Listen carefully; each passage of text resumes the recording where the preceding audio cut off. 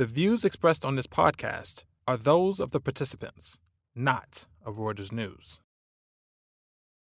After 4 frosty years of Donald Trump's presidency, Washington and Brussels are back to cooperating on foreign and economic policy with some big trade wins already on the scoreboard. Hear my chat with EU Ambassador to the U.S., Stavros Lambrinidis.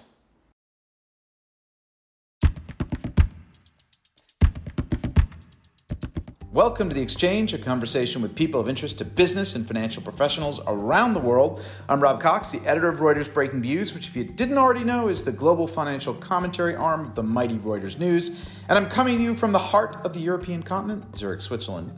For this week's episode, I sat down with the European Union's ambassador to the United States, thanks to our friends at the European American Chamber of Commerce in New York. As Stavros Lambrinidis makes plainly clear in our chat, relations between Washington and Brussels have gotten a whole heck of a lot warmer since Joe Biden became president. From security and economic policy to challenges like climate change and, of course, the pandemic, the United States has become a lot more cooperative and collaborative than under Donald Trump's administration, he says. There's still plenty of problems to resolve, like steel and aluminum tariffs levied by the U.S. and retaliatory ones put forward by the European Union, but the likely resolution of a long-standing dispute over civil aviation last month suggests there will be more progress in opening trade, not less, says the ambassador. My only regret with this chat, Lambrinidis, who is Athens' former Minister of Foreign Affairs, refused flatly to give me any travel trips for a vacation to the Greek islands. Oh well, you can't have everything. Give a listen. Great to see you, Ambassador, and to see the European Union and the American flags behind you. You're in Washington. I'm coming to you from the European Union. It's been a pretty incredible shift in the chemistry between the European Union and the United States. You're there in Washington. You are the representative of the European Union. Why don't you explain a little, just give us a characterization of how it's shifted, say, in the past, since January, since the Biden administration was sworn in. Well, in some ways, it feels like a sea change when it comes to the rhetoric.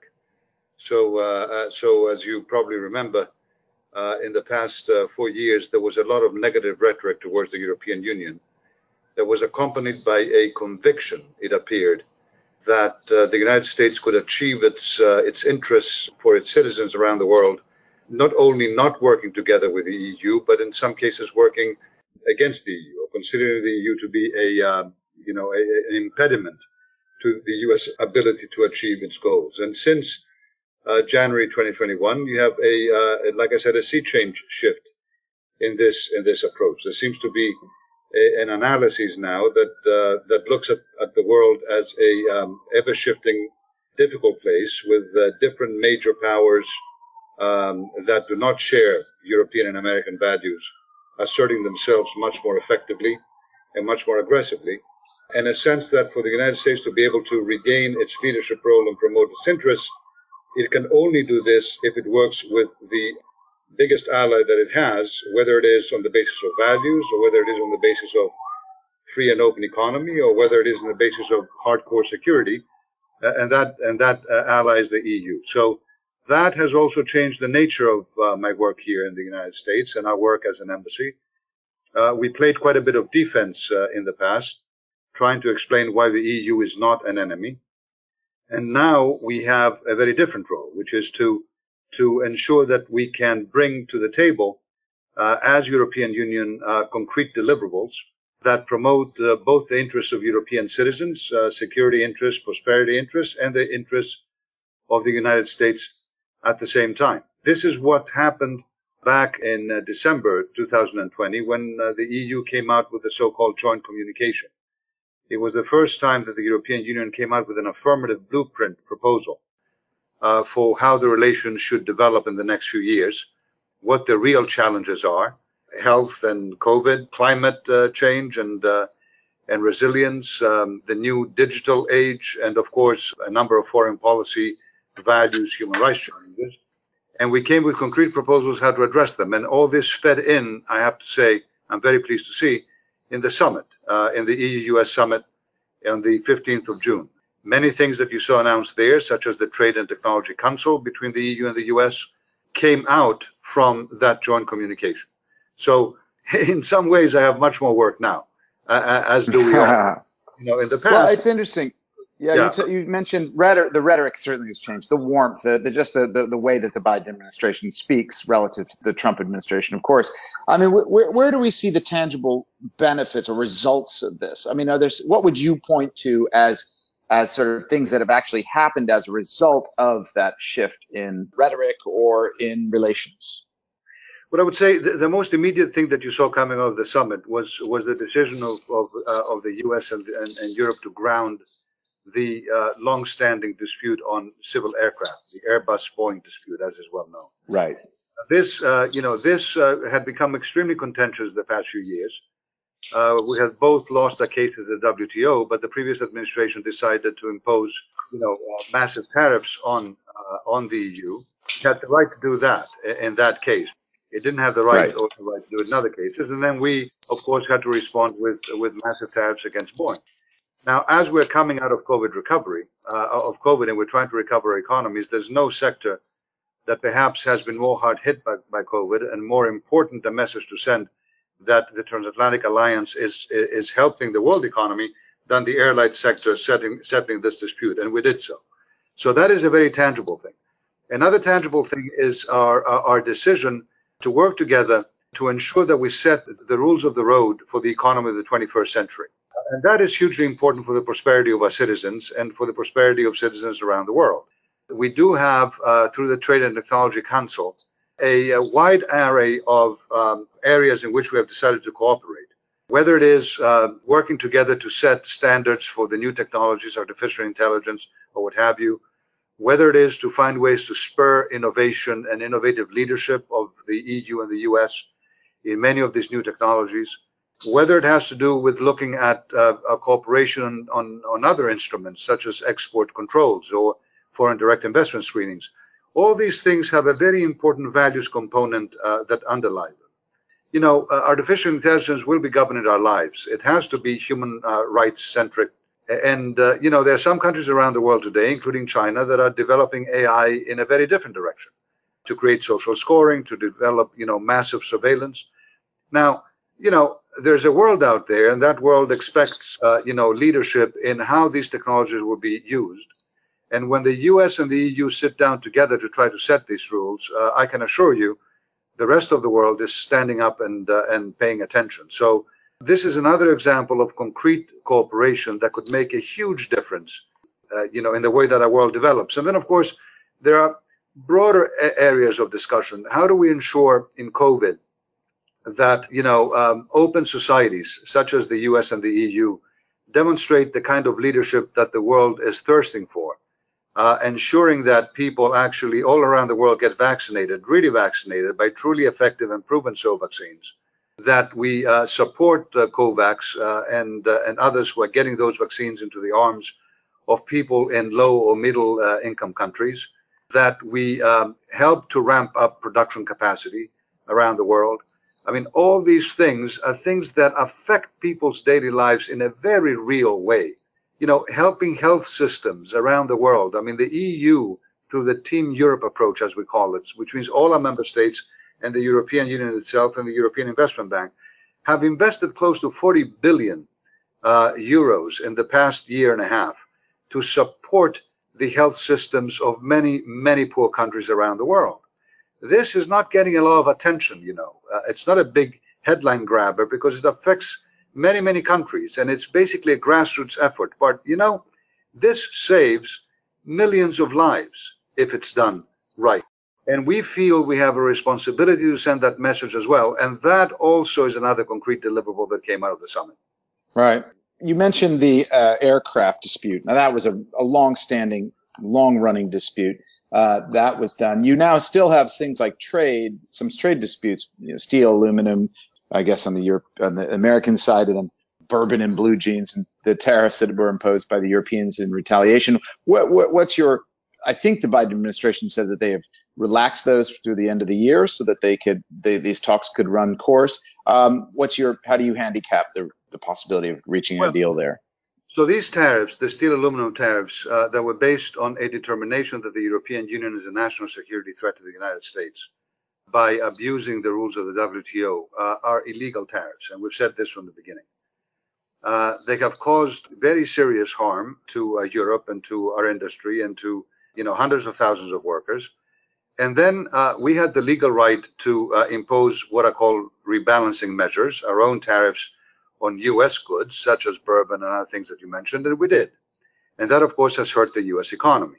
So what we did now, and it was very important, is we sat down with the Biden administration and we identified together and we agreed on the real problem here, which is, of course, not Europe or European imports. In fact, European imports, if anything, have gone down the past year in the U.S., not up.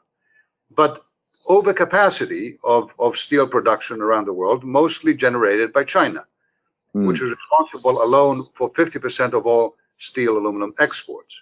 So what the EU did in June, in a very important goodwill gesture, was to suspend our right to increase the tariffs that we were forced to impose on the U.S. economy as a response to the U.S. tariffs, and to say that by the end of the year, in the next 5.5 months, we create a window of opportunity to address the real problem, the forest, as opposed to the trees, which is the overcapacity. And I hope that we can do this. The goal is, by the end of the year, to be able to lift the tariffs on both sides, because, in fact, they are, at a time that we're trying to recover, hurting our economies. That makes no sense, and we have to be able to do this. And if you look at the U.S. here today, you will see that there are hundreds of manufacturing industries that are also asking the Biden administration to lift those tariffs, because they are being affected very negatively by the fact that they now have to use in their inputs steel from the U.S. that is way more expensive than it used to be before. So it is not a black and white picture in the United States either. And I hope that when you balance all these things, we'll be able to resolve this this irritant as well. Because those irritants, let me just say, Rob, those irritants mask something supremely important, which is that there are no two economies that are more open and more interconnected and more providing of prosperity to each other's citizens than the EU and the US. And in fact, the vast amount of trade between us is frictionless and supremely beneficial to our citizens, to our companies and to our workers. Every year, American CEOs and American workers vote with their feet and invest massively in the EU economy. More U.S. investment and profits come to the United States itself and to its workers from investments in the EU than they do from U.S. investments anywhere else in the world. And today, about 60% of all foreign investment coming to the U.S., creating about 8 million direct and indirect jobs, are investments that come from the EU, not from anyone else combined. And that is because our markets, in fact, are fair. They are open. We do produce goods by protecting labor rights, by protecting the environment, by doing all these things that many others don't do. And our consumers, our workers, and our CEOs and companies appreciate it. So you talked about some of the successes or sort of the areas of convergence between the European Union and the United States. There were a couple of things that came out of those, the summit, and we've seen them in some of the sort of the cabinet level summits. A bit of difference on things like Russia, the response to Russia or approach to Russia. And you mentioned China. You know, in the last, in the G7, there was a conversation, maybe you call it a debate between the U.S. and some of its allies about how hard to, charge the language with China. Do you think there is is the European Union still sort of speaking with one voice when it comes to China? Or do you think that actually what this reflects is more, the European Union is trying to figure out how it wants to approach the competitive and cooperative elements that a rising China presents? Well, the European Union speaks with one voice when it comes to our strategy towards China. It was established by all member states uniformly in 2019, and it identifies China as a systemic rival in some areas, including governance and human rights, as a competitor and sometimes an unfair competitor when it comes to trade, investment, the economy, connectivity around the world, Belt and Road, etc., and in some instances as a cooperation partner, someone that we have to work with, whether it comes to, fighting climate change or dealing with non-proliferation. The Biden administration has a very similar rhetoric. But of course, then that very, very clear and very strong agreement has to be translated in different areas in a way that we try to coordinate. And that's why we set up on China an EU-US dedicated dialogue. It kicked off on the 25th of May, the first session in Brussels. And we'll continue trying to coordinate on all these different strands.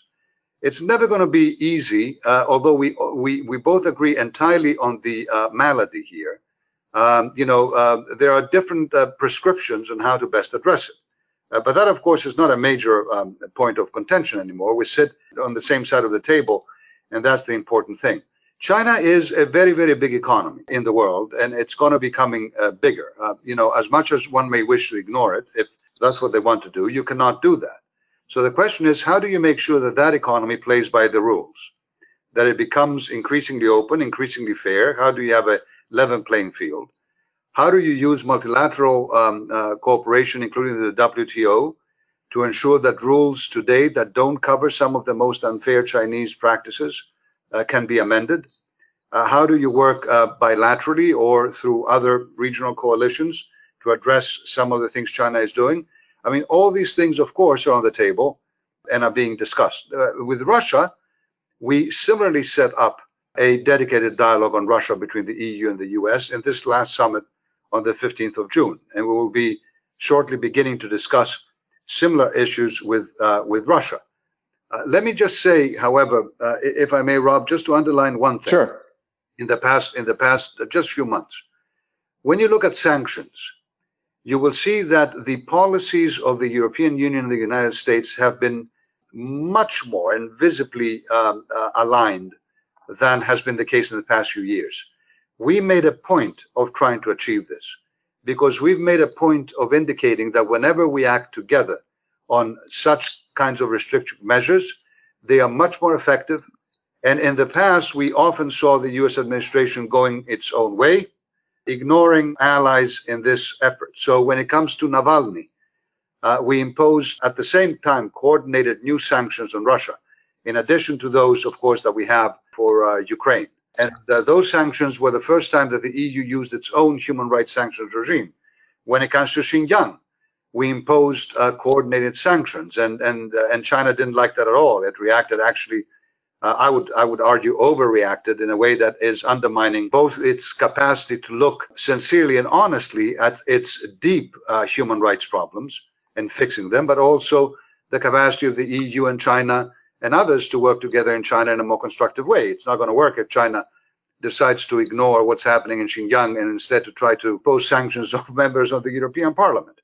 We work together when it comes to Myanmar and other cases. So you see a much more serious effort, and a successful one, to leverage our collective strength in trying to bring around positive change. And I have to say, if you're a human rights defender around the world, today, maybe not a few years back, but today you can again feel confident that the United States and the European Union will be on your side together, ensuring that human dignity, a fundamental issue and a fundamental right enshrined in the Universal Declaration. So, you may not live in the democracy I live in Greece or in the European Union or in the United States, and they're different democracies. But you have to be treated as a human being with dignity.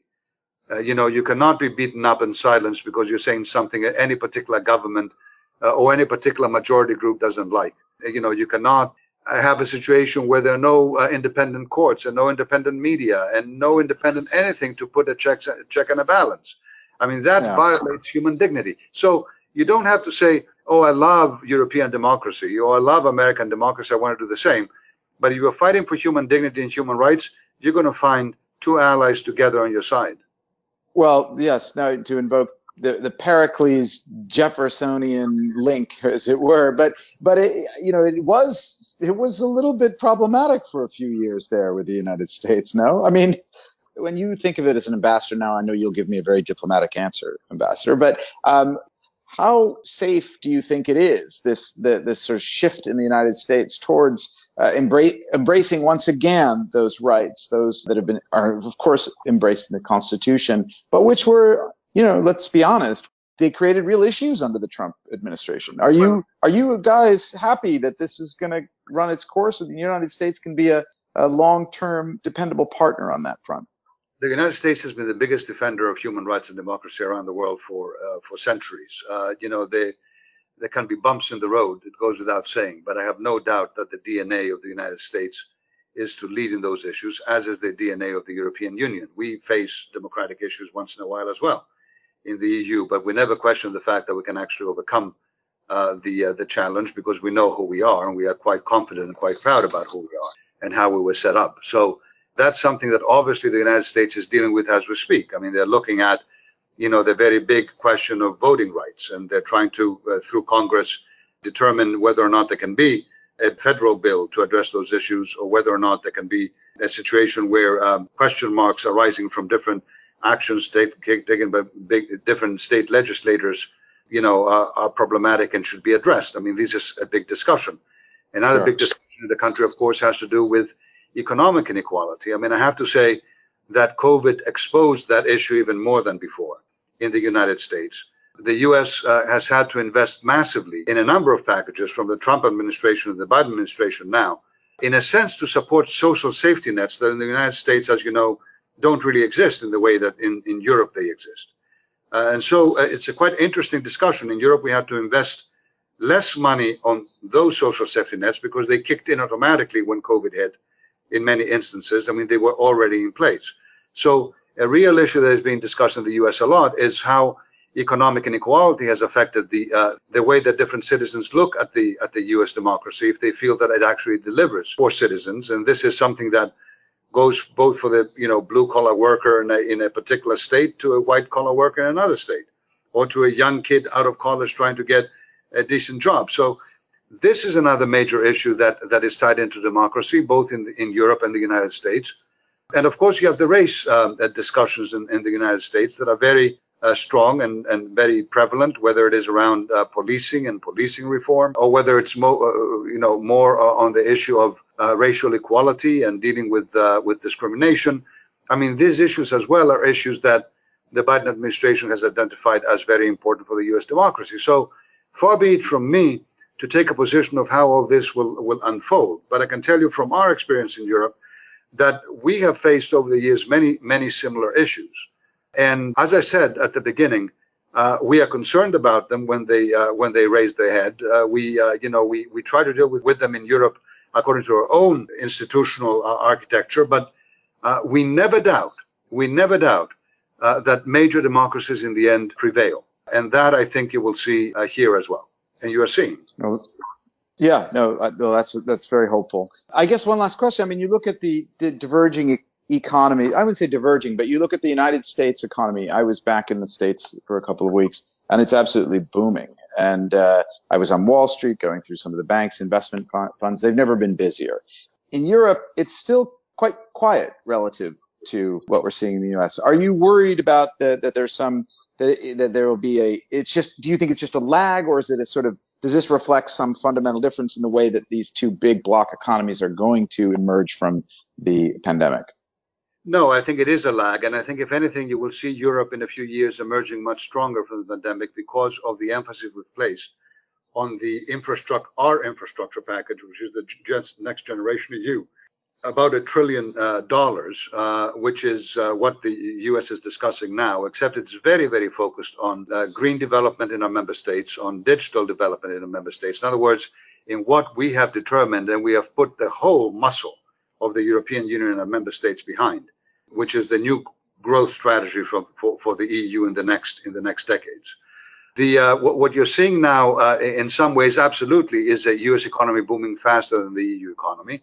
That is a result of a number of factors. I mean, in the EU, we placed from the beginning much more emphasis in shutting down our economies and trying to ensure that our health systems and would not be overwhelmed, and that we could protect as many lives as possible. In the US, from the beginning, there was arguably a more laxed approach to shutting down that allowed the economy to move faster and then to come out faster.